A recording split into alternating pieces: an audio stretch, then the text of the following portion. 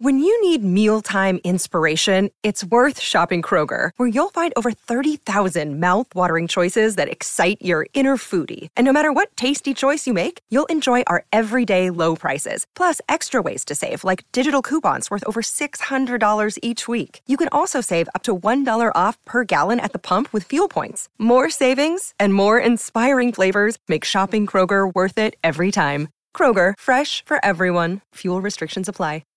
In 1739, Scottish philosopher David Hume set out to chart the nature and limits of human knowledge.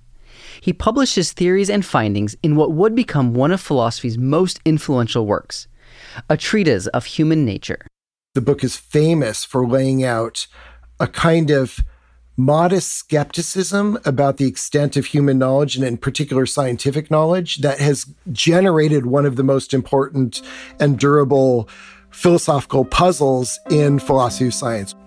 My name is Ned Hall. I am a philosopher at Harvard University, specializing, to the extent that one has a specialty in philosophy, in topics in philosophy of science and metaphysics.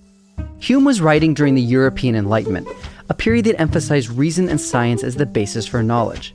Hume applied this approach to the human mind.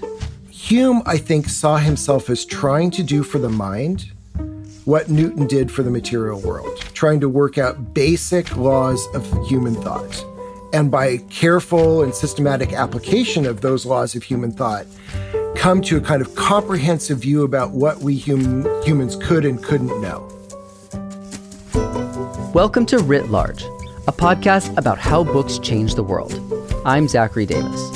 In each episode, I talk with one of the world's leading scholars about one book that changed the course of history. For this episode, I sat down with Professor Ned Hall to discuss David Hume's A Treatise of Human Nature. What do we know about David Hume's life? Where did he come from? And how did he become so interested in philosophy? He was a Scottish Presbyterian. It's a little unclear from the historical record, but probably an atheist, although somewhat quiet about it, because that didn't exactly make you popular in Scotland at the time. Obviously very, very intelligent. Early on, published the treatise in his early 20s, which was a kind of insanely ambitious attempt to get to the bottom of the nature of human understanding and human knowledge. In his own words, that book, quote, fell stillborn from the presses, close quote. But he later on made a very, very successful career for himself. He was a very widely read and successful historian, in fact, wrote histories of England that were, probably his most popular works during his lifetime. So in a way, his philosophical work is not at the time what brought him renown in the way that his historical work did. But he went on to sort of revisit the topics that he addressed in that early work in later works, which have all become classics, like The Enquiry Concerning Human Understanding is one. Another work which, by his intention, was published posthumously and is also justly famous as the Dialogues Concerning Natural Religion. And that's probably exhibit A for thinking that he's an atheist, because he kind of puts the boot into a lot of arguments for theism there. He was, I think, at various points tried to secure kind of academic positions at the University of, I'm going to mispronounce this, Edinburgh, but was rebuffed because of concerns about his, theological stances. There are other things that are less savory that have come out about him, which I think are sort of fair to note. Like many people at his times, he was pretty overtly racist too. And in ways that may have had some practical effect.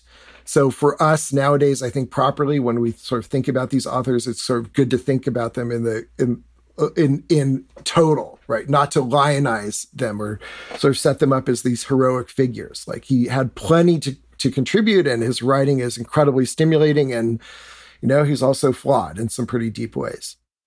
So let's get into the text now. What is the treatise about, and what was it trying to address? So one thing that's good to keep in mind is that there's a lot of youthful ambition in the treatise, and it was written after Newton's work had become known and famous. Sir Isaac Newton was an English polymath who lived in the late 17th and early 18th centuries. He is most famous for his discoveries about the natural world. He formulated the laws of motion and gravity that laid the foundation for modern physics, and he outlined some of the basic laws of nature. Hume followed in his footsteps, but instead of looking outward at the physical world, Hume turned his gaze inward on the human mind. So the aim of the book is I'm going to give you the laws of thought with sort of central applications so that we can understand better the nature of mathematical knowledge, the nature of perceptual knowledge, the nature of scientific and empirical knowledge, which is where the problem of induction really comes in. What is the problem of induction? How do we justify the basic principles on the basis of which we make any prediction about what the world is like?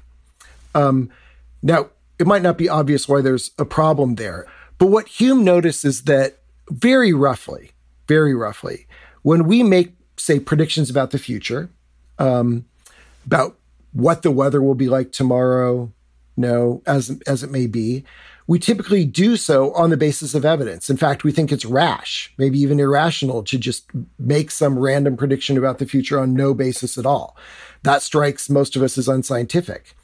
And now, if we ask what kind of reasoning process underlies that process of making a prediction, that very mundane, everyday phenomenon of making a prediction about the future, a core part of the reasoning process seems to be our allegiance to some principle of the form nature overall, past, present, and future, is uniform in its operations.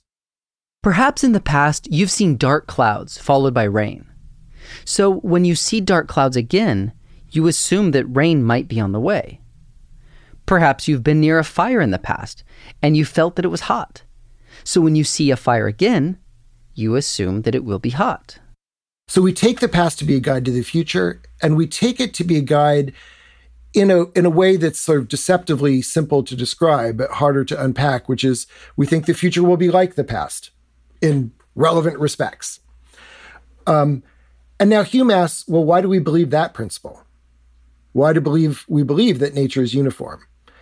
And he notices that very claim about the world has a curious status. On the one hand, it's not a truth of logic or mathematics. I can't just sit down from the armchair and through like really, really, really, really clever, deep thinking, come up with some like absolutely conclusive proof that the world we inhabit operates in a uniform manner across space and time. On the other hand, if it's a principle or a claim about the world that we learn from experience, then we seem to be involved in a kind of circularity. Think of that fire again. If you put your hand over the fire, you know it will hurt because fire is hot. But how do you know it will hurt? How do you know fire is hot? You know because you have felt it in the past. So to form your prediction about the future, you are relying on past experiences. This is called inductive reasoning. But Hume saw a problem with this way of thinking. You can only rely on experience if the world is orderly enough for you to rely on experience. But the only way to know if the world is orderly is if you can rely on experience. So according to Hume, this whole way of understanding the world means we're caught in a circular trap. You're trying to justify inductive reasoning with inductive reasoning. And Hume didn't think that was possible. Now, of course, the prediction would be correct. Fire is hot, and the flame would hurt our hand. So, relying on past experiences does save us from potentially harmful situations in the future. Hume wouldn't disagree, but what he did notice with this thought experiment is that there is a limit to our human knowledge. I think he's pointing to something deep about the presuppositions we make in even everyday encounters with the world and attempts to figure out what it's going to, bring next. But as for what the aim of the book is, it's nothing less than I will chart the nature of human cognition, and in doing so, tell you what its limits are. In Hume's time, people thought of the mind in a very different way than we do today. Now we tend to think of, at least people in the academy, in psychology departments or neuroscience departments, tend to think of having a mind as having a certain kind of complicated physical organ as part of your body. And there's still plenty of very, very, very hard problems to work out if you want to flesh out that view. So for us, the kind of way the mind-body relation has been configured has shifted so that the mind is now a sort of locus of these problematic things, problematic because we need to fit them into a sort of physical worldview. And that wasn't necessarily the view back then. It certainly wasn't a dominant view. I think you could probably find that view, but you could also find the view of which Hume is an example, which says, no, you really have to start with the mind. And Hume's own philosophy ends up making the physical world look like something like, an illusion that we project onto the course of our experience so as to make more systematic sense of it. Hume's contemporaries believed that the physical world and the mental world were two different things. The nature of mentality wasn't just viewed as like one little special niche topic within the sciences, the way it is now. Like you look at the academy and you've got physics, chemistry, biology, climate science, like neurophysiology, there's one little bit, like psychology that's sort of connected. That way of thinking about where the mind fit into the study of the world was not at all present back then. Back then it would make sense to say, to start out in a way that seems crazy ambitious to us now, or maybe just misconceived. Oh, I'm going to figure out the laws of thought, the basic laws of thought. How did he go about trying to discern those laws? And what is his major argument in the text? So he does something that is kind of ingenious. And to put it into view, we have to sort of step back and talk a little bit about the skeptical side of Hume. When you read him, and this is part of what makes reading him so dizzying, you will find passages where he is really extolling the use of reason. Says reason is great. And then you find these other passages where he seems to be, utterly skeptical, almost to the point of nihilism about what reason can teach us. One kind of important kind of corollary to that skepticism about what reason can teach us is a very, very deep skepticism, which is he's consistent about whether armchair reasoning can teach us much of anything. Hume believed that this type of reasoning, which is achieved through pure thought, can lead us to some basic conclusions, such as analytic truths. The most famous example of an analytic truth in philosophy is the phrase, all bachelors are unmarried. By definition, a bachelor is an unmarried man. All unmarried men are unmarried, so all bachelors are unmarried. This is a true statement that can be arrived at just by thinking about the problem. But anything substantial about the nature of reality or your place in it, that has to be thoroughgoingly empirical. You need to collect evidence and reflect on the evidence and sort of work out what it's telling you in order to form a view.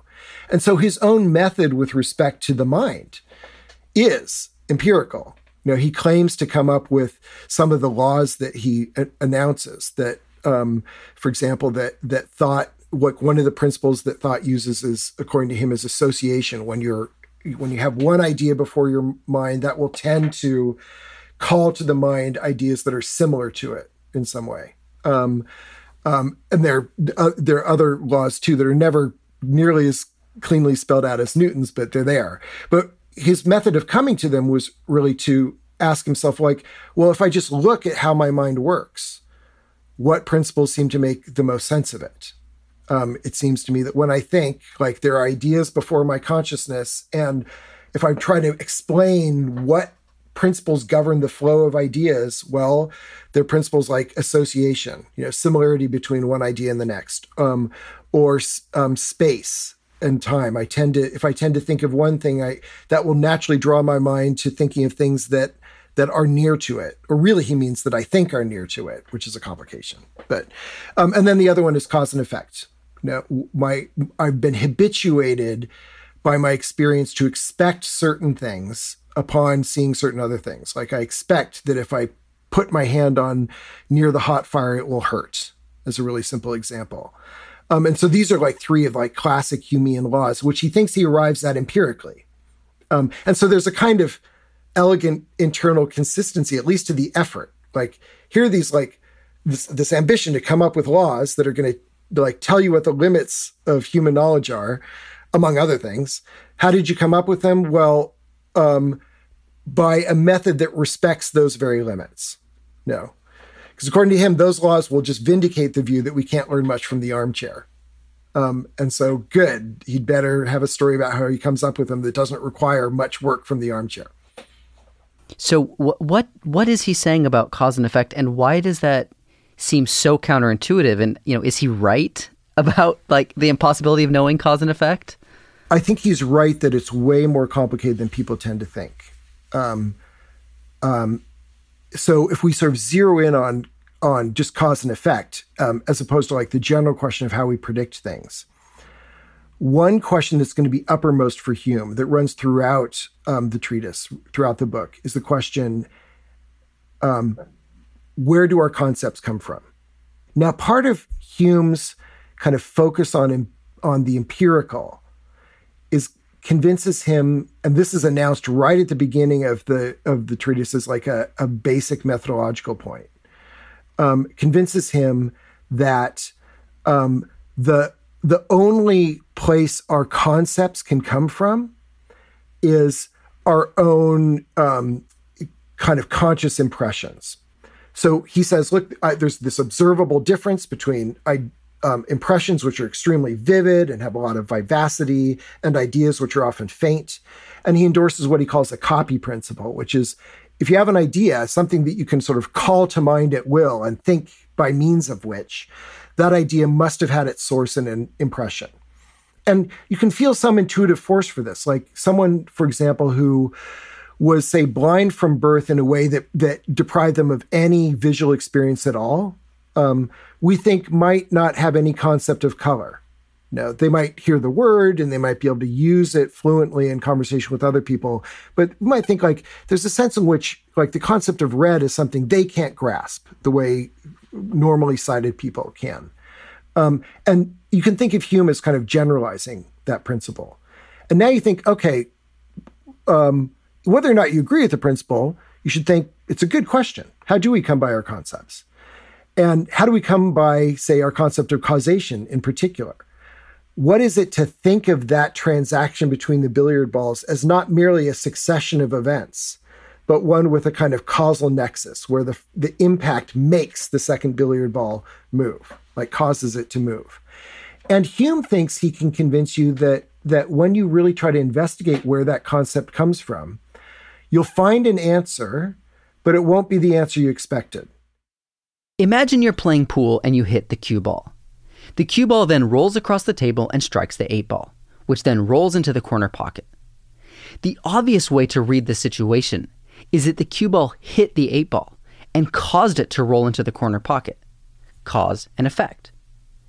Hume says that this experience shows us two parts. Part A is that you hit the cue ball and it rolled and struck the 8-ball. Part B is that the 8-ball rolled toward the corner pocket. But according to Hume, these experiences are not necessarily connected. Our mind is the thing that combines them. For all we know, these two parts could be unrelated, but have always occurred together in that order. This is what Hume calls constant conjunction, two parts that are always seen together. Hume believed that our minds add something to this situation that connects these two parts. We assume cause and effect, but in reality, all that our experience has shown us is the occurrence of part A followed by part B. Hume didn't really believe that the cue ball didn't cause the 8-ball to roll into the corner pocket. But what this shows us is that our mind fills the gaps in our experience. We cannot assume anything we know with any kind of certainty because we cannot see the glue that holds the two parts together. It's controversial how to read Hume here because he's not perfectly clear. On my reading of him, what he's trying to get us to see is that psychological expectation is not answering to anything in the world beyond mere constant conjunction. So if you wanted to find some extra ingredient out in the world that, never mind how we think about things, out in the world, these things are really connected in a way that two things that are merely correlated are not. If that's your goal, he thinks that's hopeless. It's not just that it's hopeless. You literally have no idea what you're talking about because you never observe that extra glue or that extra connection. No. And nothing in your experience could serve as a source for the idea of that extra necessary connection. And that's quite radical. I mean, if you could do a little experiment with yourself. You could take, something like this cap. I'm holding up a cap and I'm about to let go of it. And I can't help but expect that it's going to fall. In fact, the way I think about it is not just that as a matter of fact, when I let it go, it's going to fall. Here, see, it just did. But in fact, it had to. It had to fall. No, it was guaranteed to fall given the physical circumstances. Given its physical circumstances and gravity, there was nothing that could happen but that it fall, right? All that modal talk about it had to fall, there's nothing that could happen but that it fall. It's very natural for me to think that talk answers to something in the world, that I'm correctly, by use of that talk, describing some feature of that little episode that goes beyond the mere fact that I let go and it did fall, right? And that, on my reading of Hume anyways, is just a deep mistake, that we can't make any sense of what that extra ingredient is. And I should say that element of Hume, along with the problem of induction that we talked about before, has had incredible staying power. People nowadays in philosophy who worry about, like, what's causation or what are laws of nature, because in a way, those turn out to be, at bottom, the same topic, here at least, really worry about, like, well, if we think by calling something a law of nature, we're doing something that goes beyond simply saying it always holds. What is that? What could that extra thing be? And the worry traces back to Hume. Wow, it's it raises so many questions. Hume's own view, by the way, just to interject here, is that if you think too long and hard about these things, it'll get you depressed, and at some point you need to take a break and go down to the pub with your friends and have a pint. And he was actually pretty serious about that. That's pretty sensible. Yeah. Could you start to tell us about how have his ideas entered the world? How have they changed the way we think about science or our minds or any other questions? So Einstein, in developing his theory of relativity, said that he was explicitly influenced by Hume. And it's not so much Hume on causation, it's more the Hume's technique of asking, how is your concept of X, whatever X is, grounded in experience? So there's something very liberating about that, that move. You say you have some like central concept that organizes the way you theorize or think about some subject matter. Great. Tell me where that concept came from, how it's anchored in the kind of empirical experience you've had. And what's liberating about that is, like, it allows you to play around with other ways to fashion a concept that might be better grounded in your experience than the one you started with. And there are all sorts of areas in which that can be highly liberating. But for Einstein, at least by his own admission, it was thinking about the concepts of space and especially time and motion and velocity. Like, how do we think about those? Hume opened the door for questioning our experiences and thus questioning our most basic assumptions. And so for Einstein, that was liberating in just the way he needed to be liberated. What aspects of life today that we encounter in ordinary talk and ordinary thinking do you find resonant with Hume's ideas? Like, in what way did he build our common sense? So I think one thing he definitely helped to do is build up the kind of the central importance that many people think just empirical experience has. That's a kind of lasting legacy that was also promoted by other people like Locke, certainly. And I'm sure it was in the air, but the kind of modesty about what we can find out about just relying on our own sort of raw cognitive powers, the deep modesty about that is, I think, a lasting legacy. And it's not like it's universal. But you see traces of it in just the thought, like, look, if I announce something, it's often appropriate to say, well, like, what's your evidence for that? Like, can you show me the data? And so on. And that kind of approach, that can be used as a bludgeon, and it can be it can dumb people down as much as elevate them. But that's something that I see as like the kind of intellectual humility and modesty, coupled with a kind of sort of deep reliance on experience as a guide to, what the reality that we share is like. David Hume paved the way for contemporary cognitive science, influenced countless other philosophers and scientists, and gave us a framework for understanding how experience shapes what we know. Hume expanded our understanding of the mind and opened the door to even bigger questions on the nature of human knowledge. But his skepticism and the questions he raised regarding inductive reasoning remain a puzzle to this day. We still can't quite justify how we know what we know. Writ Large is produced by Galen Beebe, Jack Pombriant, and me, Zachary Davis. We get help from Liza French. Our theme song is by Ian Koss, and our branding is by Dan Pecci. We're a member of LitHub Radio. Writ Large is a Lyceum original production. Join our discussion room in the Lyceum app to share your thoughts and hear what other listeners are saying.